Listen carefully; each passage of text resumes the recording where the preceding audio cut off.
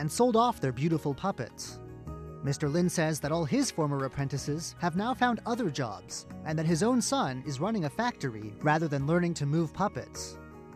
所以可能再最多10年，这个布袋戏就没。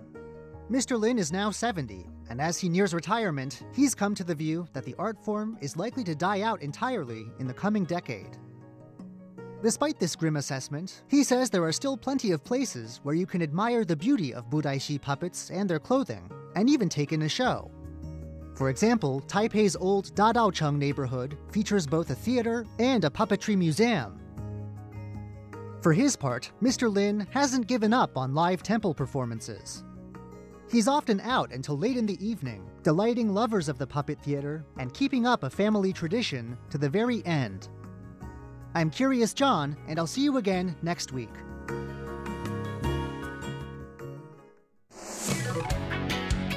Ladies and gentlemen, here's Shirley Lin with In the Spotlight.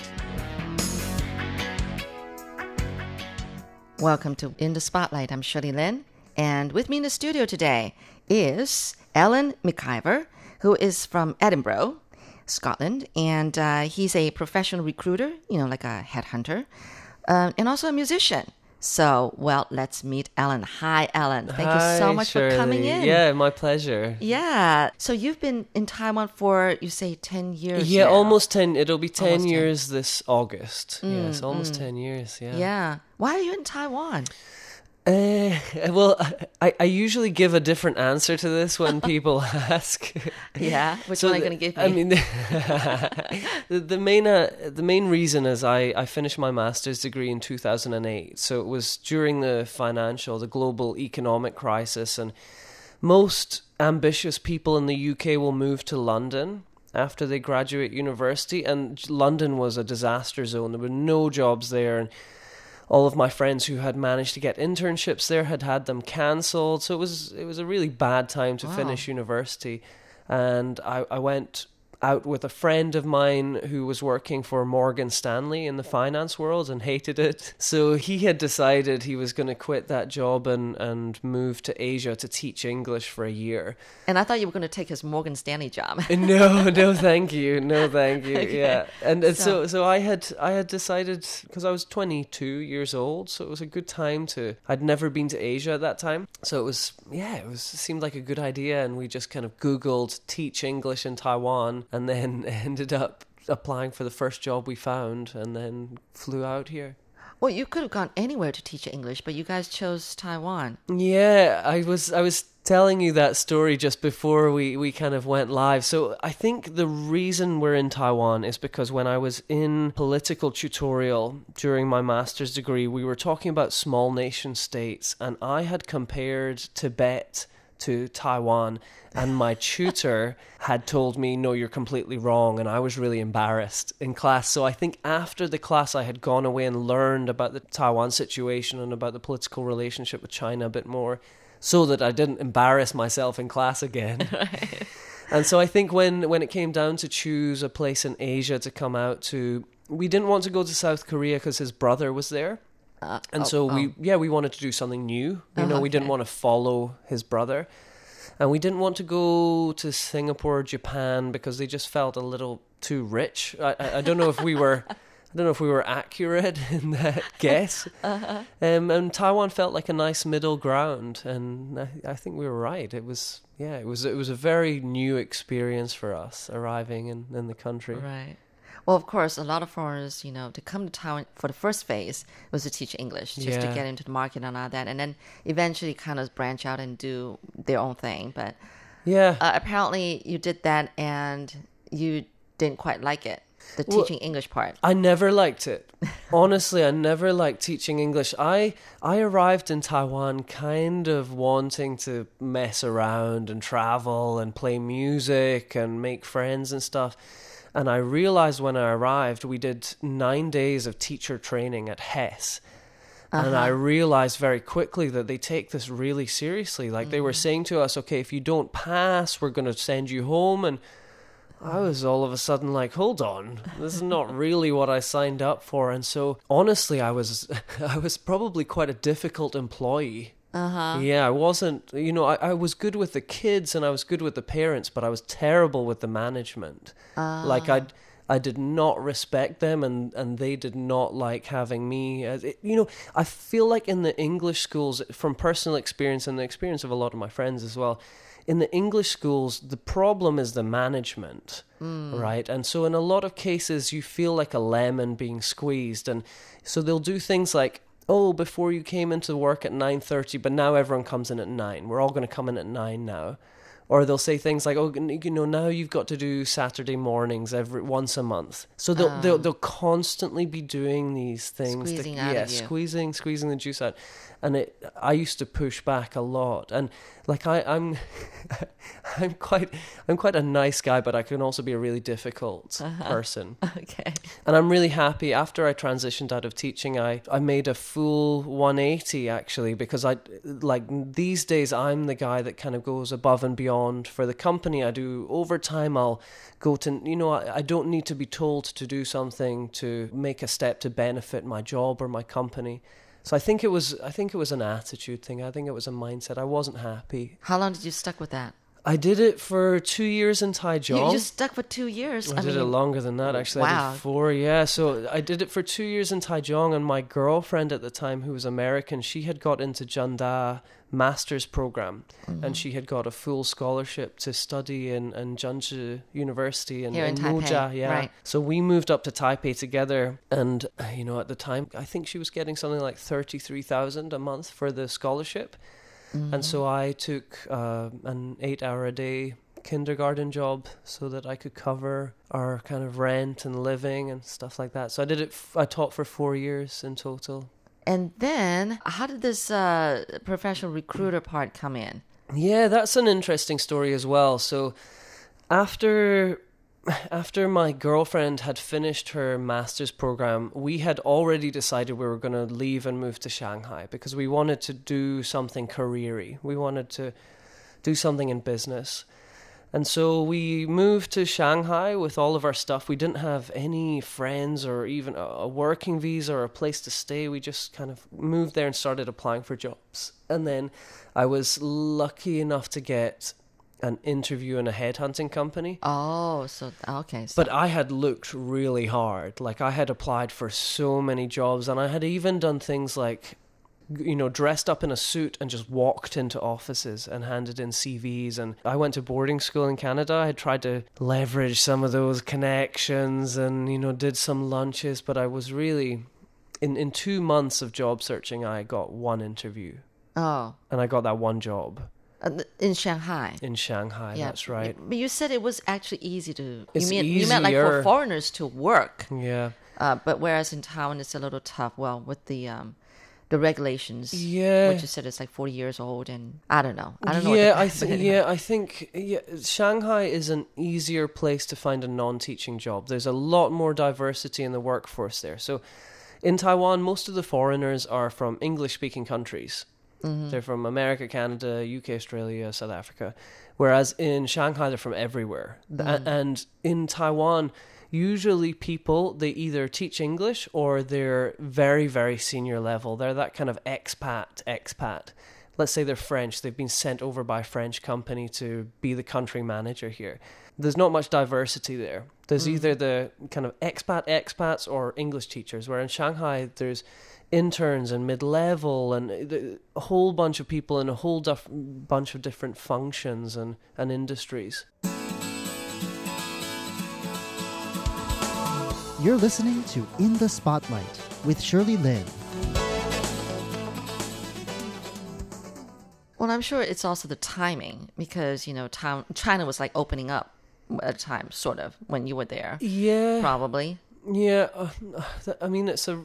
I don't really have the answer to that question. I just know that if you're a foreigner and you want to have a non-teaching job, places like Shanghai, Hong Kong, Singapore, Bangkok are much easier places to do it than Taipei. So that's why we left. We had been here 4 years and loved it. I love Taiwan, I still do. And we had decided to move to Shanghai. So I was able to get a job in headhunting in Shanghai. I did that 2 years.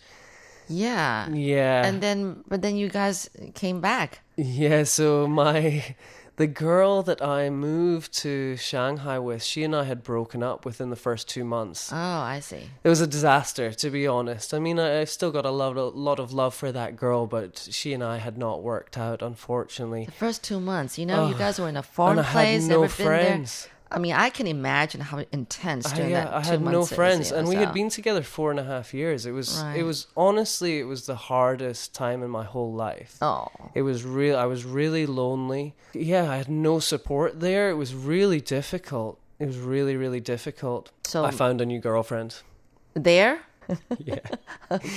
Yeah, basically, I came And back. then she wanted to come back to Taiwan, so. This story is just as crazy, actually. So I had gone back for Chinese New Year to visit my friends because I was in Shanghai. I was really lonely. I was just out of a relationship. So I had gone back to see my friends and my bandmates. And I had started speaking to this girl called Laurie, who's now my wife. And we had decided to meet up for a date when I was back. So we didn't really know each other very well, but we decided to meet up for a date. You know, within a few days, we had hung out 3 or 4 times, and she was saying, well, what are we going to do? Because, you know, if you just want to kind of have some fun while you're in Taiwan, you know, that's fine, but I'm not going to do that. You know, that's not really who I am. And so, you know, if you want... Where's she from? She's Taiwanese from Okay. Taichung. And so she was saying, you know, what are we going to do? If we're going to date properly, then are you going to come back to Taiwan? And I said, I can't do that. I just got a job that Yeah. I just got a job in headhunting. And she said, okay, I'll quit my job and move to Shanghai. Whoa. And so she moved to Shanghai with, I think, 5 weeks. And so she and I, that was a little bit crazy as well, because we didn't really know each other. And she had just quit her job and moved to Shanghai for a boy that she doesn't really know very well. And we're married now. So again, like, there's definitely, thankfully, that's a good story. Yeah, Yeah, got a good ending. yeah, it's got a good ending, yeah. Oh, so did she get a job there, though? Yeah, she was able to transfer internally with her company. She worked for Lion, that's good. Lion Travel. Oh, Do you know yes, the yes, yeah. yes. Oh, yeah. So she was able to move from Taichung Lion Travel over to Shanghai Lion Travel. Perfect. Yeah, and actually the reason we moved back to Taiwan is because Yeah. she did a tour with the owners of Costco. So from Seattle, the 3 gentlemen who own Costco, the wholesale supermarket. Oh, okay. And at the end of the tour, she was the tour guide. At the end of the tour, they said, you should come and join us. And so she was offered a job in Taiwan Costco, and so we moved back. Oh, Yeah. So that was a really good jump in her career as well. Yeah. So Wow. she's doing really well now as well. oh, okay. So she's still at Costco, whereas you're now your own company, recruiting company. Is No, it- oh, no. it's not. Oh. I've worked for 3 headhunting companies. So I worked for a Chinese company in Shanghai called ZWHR. When I moved back to Taiwan, I got a job in Robert Walters, which is a London-based consultancy company. And 2 years ago, I joined Bola, which is a Hong Kong-based company. Oh, wow. Switching around. All right. Yeah, okay. you gotta. It's the ways to earn more money. Right. Yeah. Now, the reason why you like headhunting Yeah. or this, recruiting job. Yeah. Yeah. What's the part that you love? Well, I mean, like I told you with my story in Shanghai, I fell into headhunting. I had looked for a job for 2 months and I'd been given 1 interview. So I did not have options. So it was, when I got given that job, my attitude was, okay, I'm going to put my head down and I'm going to work as hard as I can and I'm going to prove that, I deserve to be promoted or I deserve, to do well in this industry. But I think after a while, I realized that it's a really good fit for my personality. I think I'm very extrovert and I'm very good with people. I think that makes me a good headhunter. I've got quite high EQ and I have very little hard skills. So things like Photoshop or accountancy or any kind of computer stuff I'm completely useless with. Oh, wow. Great. So- Join the club.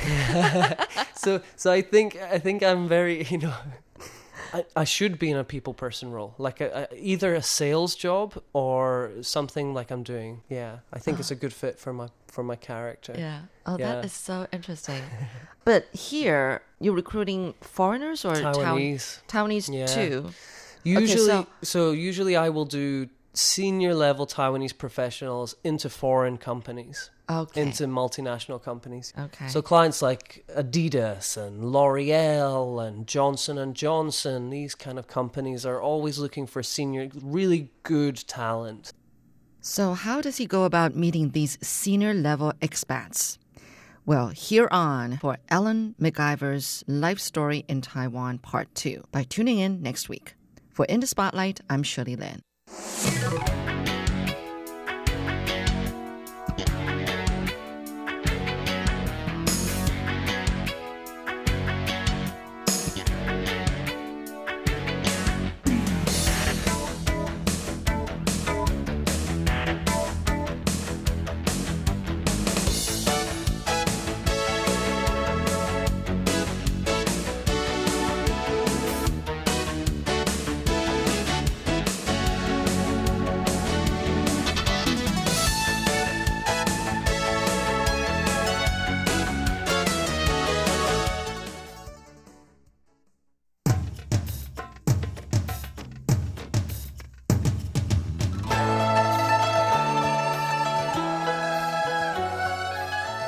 Classic Shorts. Stories from Chinese history and literature.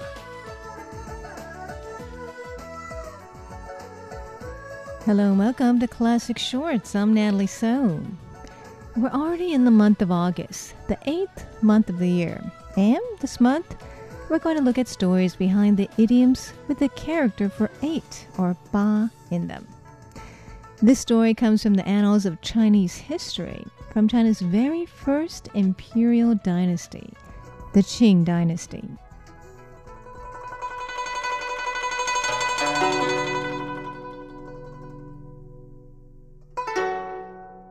The Qing dynasty began in 221 BC, and it only lasted about 15 years to 206 BC. The Qing dynasty may have been short, but it was a significant one in Chinese history. It sought to unify all of China by highly structured political power and a large military. That was when ambitious projects like the Great Wall of China, which was used to protect the dynasty from the Northerners, was built. The dynasty also reformed and unified the nation in many ways. It standardized currency, weights and measures, and perhaps most important of all, Chinese written characters. But the Qing emperor was also one of the most brutal in Chinese history. He wanted to keep control of China by purging all traces of old dynasties and all criticism. There's a famous reference to the burning of texts in 213 BC and the live burial of 460 Confucian scholars in 210 BC. The burning of books and killing of scholars was recorded by a historian from the Han Dynasty, which followed the Qing dynasty. So it's not the most objective account of what may have happened. But the phrase burning of books and burying of scholars has become a legendary one in Chinese culture, and it refers to the Qing emperor's brutal ways. Now, to why the dynasty fell? Well, it had to do with the key advice of a Li Shiqi, who hated the brutality of the Qing dynasty. He wanted to see it overthrown. Li was a key advisor to Liu Bang, who ended up overthrowing the Qing dynasty. Now, the emperor of the Qing dynasty, Qin Shi Huang, had a lot of enemies, as one might imagine. 3 assassination attempts were made on his life. After those close calls with death, he became paranoid and obsessed with immortality. Ironically, he ended up dying on one journey looking for a Taoist potion of immortality. Taoist magicians had claimed it could be found on an island guarded by a sea monster. When Qin Shi Huang died, his chief eunuch and prime minister hid the news of his death when they returned. That's because they wanted to change his will to place the emperor's weakest son, Wu Hai, who was named Qing Ershi, on the throne. They were planning to make him a puppet and control the empire. Qing Ershi did do what they wanted. He executed many ministers and imperial princes, continued massive building projects such as lacquering the city walls, enlarged the army, increased taxes, and arrested messengers who brought him bad news. His ruthless rule inspired more revolt from people all over China. The empire began to fall apart as men attacked officials, led their own armies, and declared themselves kings of their own territories. Qing Ershi was so easily manipulated that the chief eunuch was even able to make him commit suicide. After that, Ziying, a nephew of Qing Ershi, ascended the throne and immediately executed the chief eunuch. But public unrest continued and a popular revolt broke out in 209 BC. That's when Chu rebels under the lieutenant Liu Bang attacked. Ziying was defeated in 207 BC, surrendered shortly after, and was executed. The Qing capital was destroyed the next year. Most historians describe that as the end of the Qing Empire. Liu Bang then declared himself Emperor Gaozu of the new Han Dynasty on February 28, 202 BC. One person who helped Liu Bang overthrow the Qing dynasty was his advisor, Li Shiqi. At one time, when the Qing dynasty was still strong, Liu wanted to attack the dynasty, but Li gave him this advice. The Qin dynasty is still too strong. First, go and occupy Chenliu province and the Qin troops there. Then you will be in a better position to overcome the Qin dynasty. Chenliu has a lot of grain and crops, but even more important, it has roads that can take you anywhere. That province will help you succeed in your ultimate mission of overthrowing the Qin dynasty. Liu listened to his advice and eventually succeeded. Li's advice also led to a popular idiom that describes a place that has lots of roads that can take you anywhere.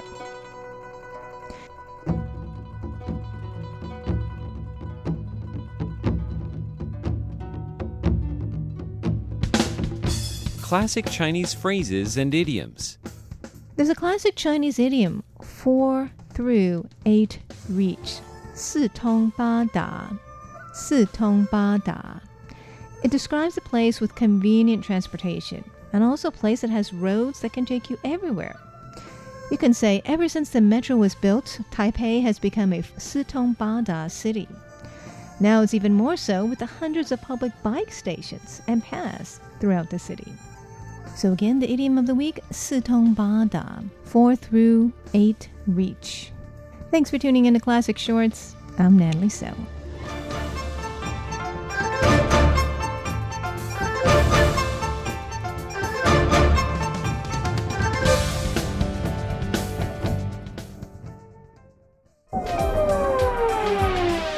Welcome to the RTI Time Machine. Today's time traveler is John Van Trieste, and the destination, the world of lacquerware.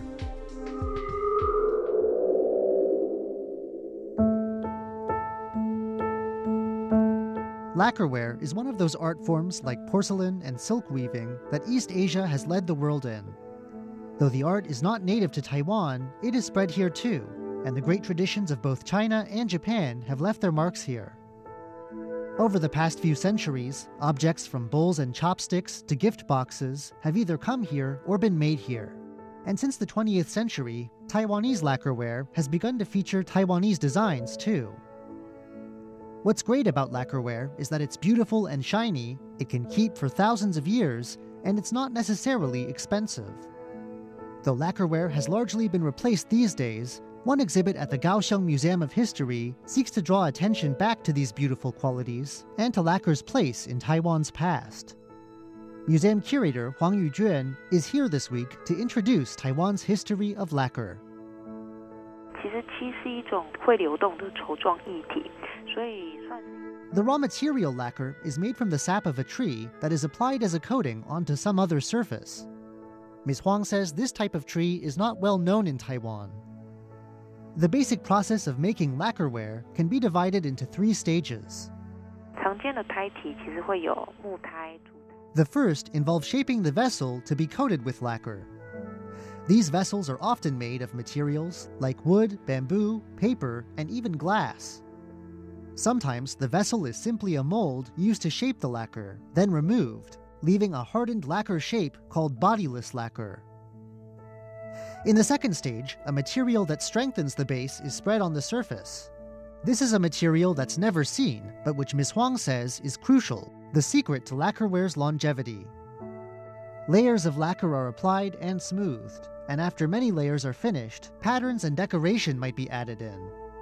This is the stage where a craftsman's real artistry can shine through. 另一种他先用刀刻出纹路来之后，在那 The pieces on display in this exhibit show a few of the most common techniques used to decorate lacquer. There is one process that results in a pure, single-colored finish, simple but elegant. In another process, the artist cuts a pattern into the lacquer with a knife and then fills in the grooves left behind with some other material.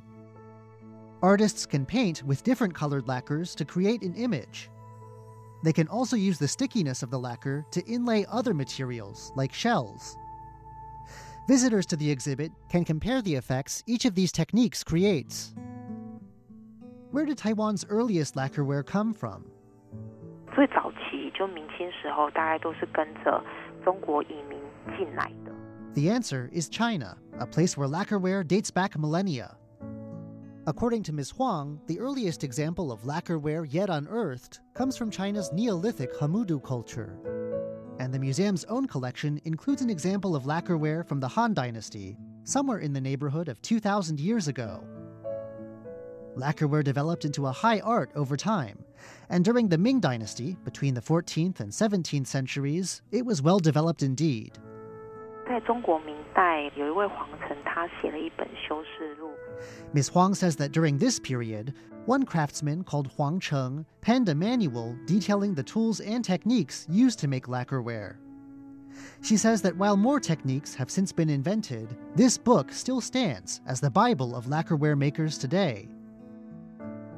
Towards the end of the Ming, ethnic Chinese migration to Taiwan got underway, and it continued after the following dynasty, the Qing, took control of Taiwan's west coast in the 17th century.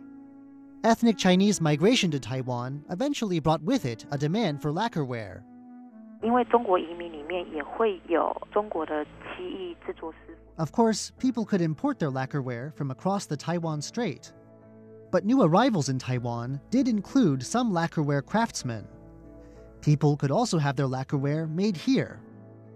The earliest piece in this exhibit dates from this Qing era. It is a richly decorated box meant to hold pastries offered to the ancestors.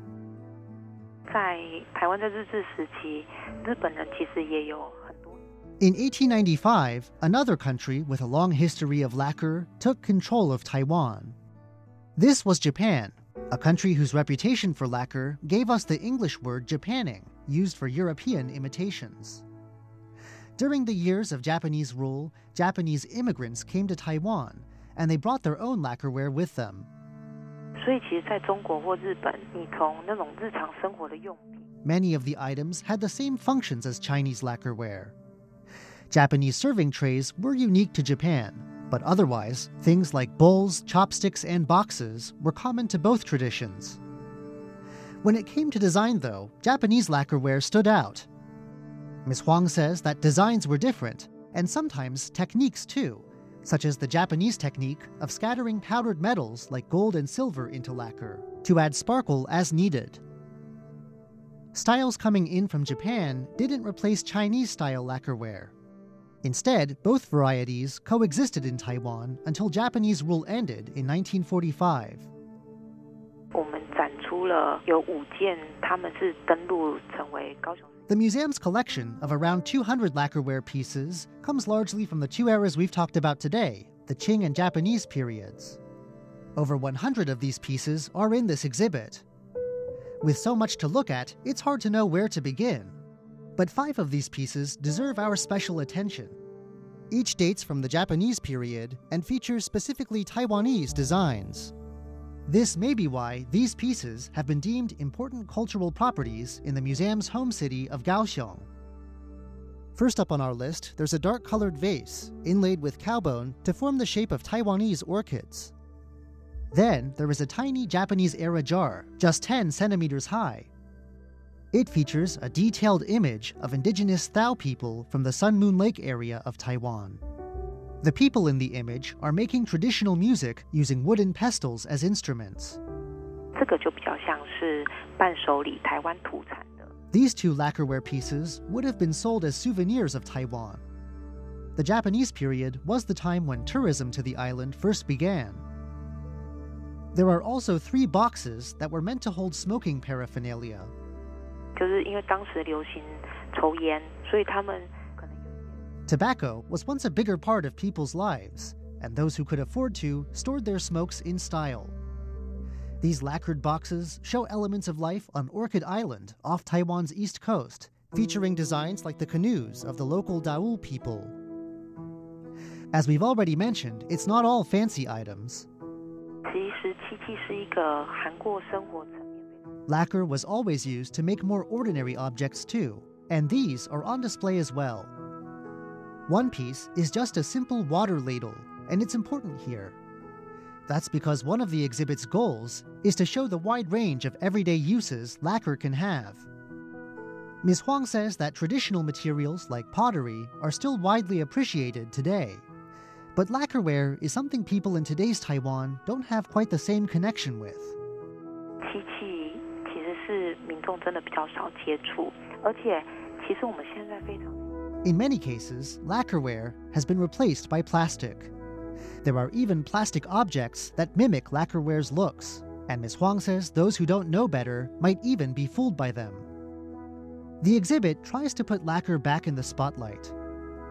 There are good reasons to do this, and good reasons to bring lacquer back. Like plastic, lacquerware stays around for an awfully long time. Like plastic, lacquerware can also be used to make any container or utensil. But because lacquerware is beautiful, lacquer objects get reused, hung onto, and passed down instead of thrown away. At a time when Taiwan considers plastic's place, an old art form may offer one alternative. 应该是说，我们现在其实一直想要复苏漆工艺。 Ms. Huang says both the museum and the government would like to see lacquerware make a comeback. The good news is that in today's Taiwan, lacquerware is still being made. It may no longer coat our smoking boxes, but Ms. Huang says there are still craftsmen out there in Taiwan drawing on centuries of outside influence and finding their own ways to bring this art form forward. I'm John Van Trieste, and I hope you'll join me again next week for another journey through time. From a fruit market in Tel Aviv to a fish seller in Taipei, the people of our world are working hard to make a living. Are you listening? Tune in to the sounds of your world on Radio Taiwan International.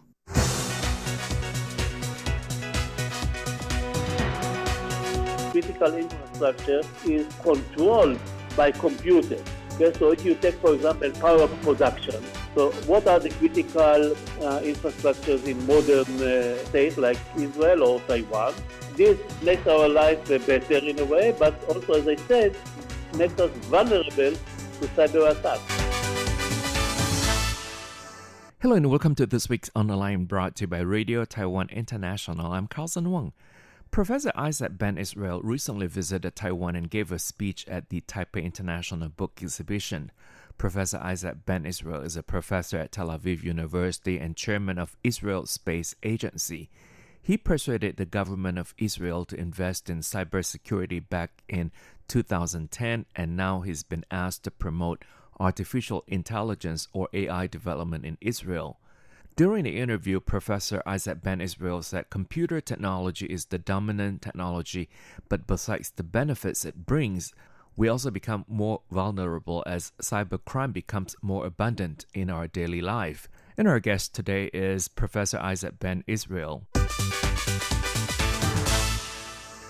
Professor Isaac Ben Israel, you gave a speech at the Taipei International Book Exhibition on Israeli military defense, and your book will be published in Taiwan in the near future. Can you talk about this? Yes, well, the book, I've written it originally in Hebrew, of course, is about the failure of the Israeli intelligence corps in the October 1973 war. As everyone knows, we were surprisingly attacked by our neighbors, by Egypt and Syria simultaneously, and there was a failure of the intelligence to give a warning to this war. And then I asked myself what were the roots of this failure, and came to the conclusion that it was a kind of wrong logic that people usually use in daily life as well as in intelligence estimate, and this logic doesn't fit the problem of intelligence warning. Therefore, I devised a new logic, and what the book is about is what is this new logic and how one should use it in order to avoid surprises like this in the future. So that's why you gave the speech, and the speech is also entitled The Logic and Philosophy of Military Intelligence Estimate as well. Yes, because this is the subject of the book. Taiwan and Israel, we know, share a lot in common, especially in the area of cybersecurity. Now, what do you think Taiwan should learn from Israel? Well, some of the things we did in Israel are maybe unique to Israel because we have a different system. But some of them are universal, and those universal lessons can be applied everywhere by anyone. For example, one universal attribute of cybersecurity is that the rate of change is so fast that you can never predict what will be the next threat. And therefore, you have to be prepared in a more, in a deeper way to meet threats that were not predicted before, that you couldn't prepare yourself for them. And this can be done only by having the right ecosystem. It's a full ecosystem. The main base for this ecosystem is, of course, human beings, educated human beings, talent, etc. And if you have these people, knowledgeable people, you can hope that they will know what to do when these unpredicted threats will appear, provided they will have also a lot of offer of new ideas of technology. They would be able to deal with this problem. This is common to everyone and can be shared by Taiwan as well. Professor Isaac Israel, you persuaded the Israeli government to invest in cybersecurity back in the year 2010. What was your reason behind your idea? Well, the reason was very simple. I realized that computer technology is the dominant technology of our century, I would say, starting from the second half of the 20th century. And as computer technology develops, we use more and more computer chips, put them everywhere, wearing them on our body even. And therefore, besides the good results of it, the benefit we draw from it, we become more and more vulnerable because bad guys, and there are always bad guys, may use this dependence on computers not for the benefit of society, but for their own benefit. And therefore, I realized that cybersecurity will be a growing demand, not only in Israel, because it's a universal technology, everywhere. This is the global phenomenon. And therefore, until that time, we dealt, like the rest of the world, with cybersecurity only within communities of defense and intelligence and things like this. I came to the conclusion that we should take it in a way out of the closet, make it a legitimate economic business, because everyone will need it in the coming year. You're listening to On the Line, brought to you by Radio Taiwan International. I'm Carlson Wong, and today I'm speaking with Professor Isaac Ben Israel, who is a professor at Tel Aviv University and chairman of Israel Space Agency. You mentioned bad guys, but how does Israel cope with the bad guys, the cybersecurity threats? Israel has around 200,000 to 2 million cyber attacks every day. Yes, this is a fact of life. Now, the problem is to deal with it. And we deal with it, first of all, with the national level cybersecurity. It's not enough to protect, each facility can protect itself by putting firewalls and detecting systems for attacks, etc. It's not enough. You should clean the whole cyberspace, the network. You should clean it, and it can be done only nationally because no one is allowed to clean the whole network. So you need a national level. You need the other end, the end point defense, and in between the other layers, it's like an onion. And once you build all these many-level defense, you can be relatively protected. You'll never be 100% protected. You can never be 100% protected, but which areas, Professor, are most attacked? Well, it depends on the attacker. Some attackers are interested in getting the IP, the knowledge, technological knowledge, and things like this. So they attack technological industries and things like this. Some attackers are criminals who their only goal in life is getting money, so they attack usually banks and commercial entities. Some attackers are states, which usually attack computers because today we store information only in computers, and for spying you need to hack into the computer, get this information. There are many different types of attacks, and each one of them is interested in a different sector of our life. There are several areas you mentioned, and you hope to enhance the financial area, which includes fintech, health, and medicine. Professor Isaac Ben Israel, why this specific area? Well, these are critical for our national security. There is something that we call critical infrastructure. I'm speaking in the context of cybersecurity, of course. Critical infrastructure is an infrastructure which is controlled by computers. Okay, so if you take, for example, power production, the power itself is done by machines, but the whole control is control of computers. So what are the critical infrastructures in modern states like Israel or Taiwan? Power production is one. Financial sector is one, because we cannot really function without proper financial banks and etc. And they are controlled heavily by computers. Healthcare is important to everyone, and today every machine has a computer inside. Every individual machine.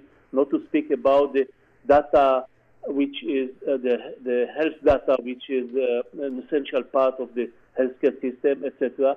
And that's why we chose transportation. Of course, is natural.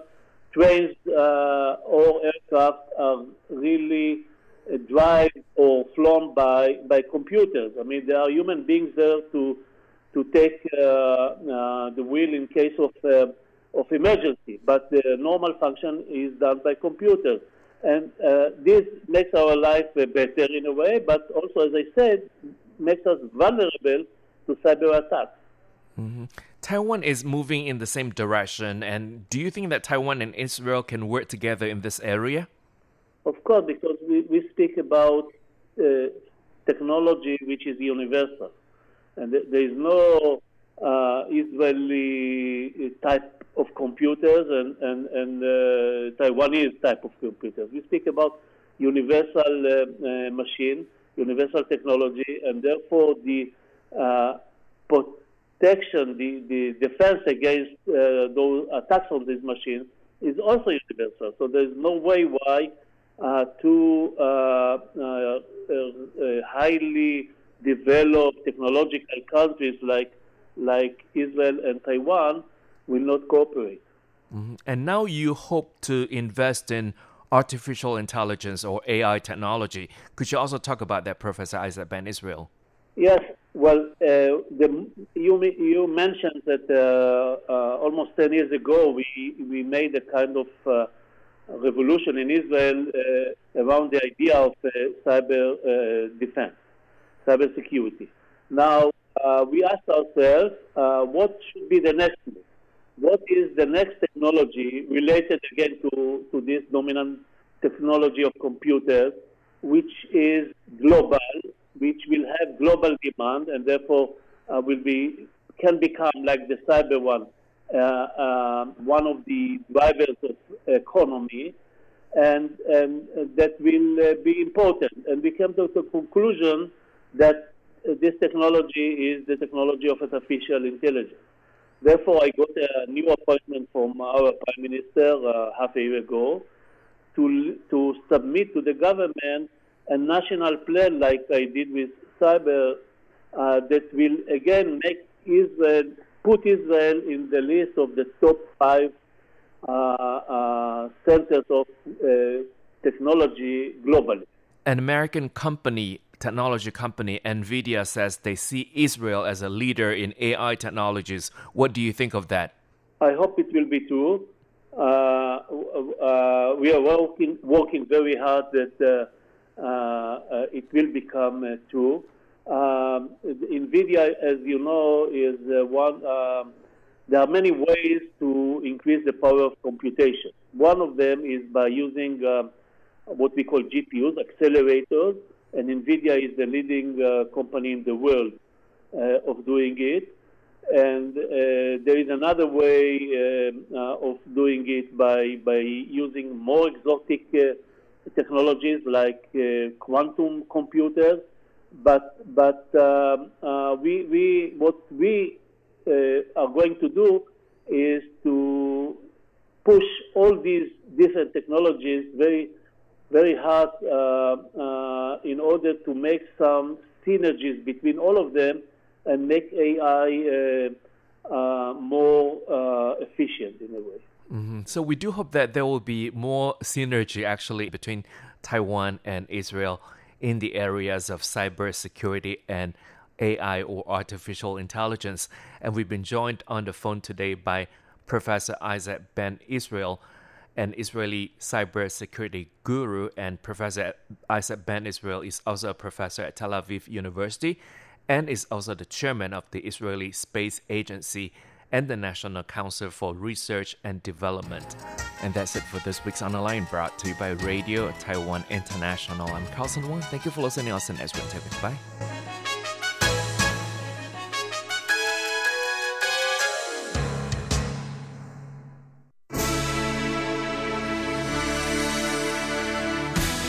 Thank you for listening to Radio Taiwan International, broadcasting from Taipei, Taiwan.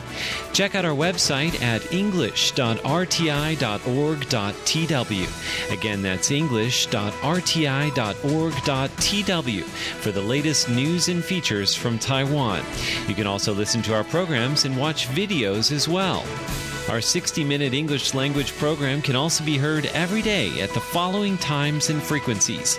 In southern China and South Asia from 1600 to 1700 UTC on 6180 kHz.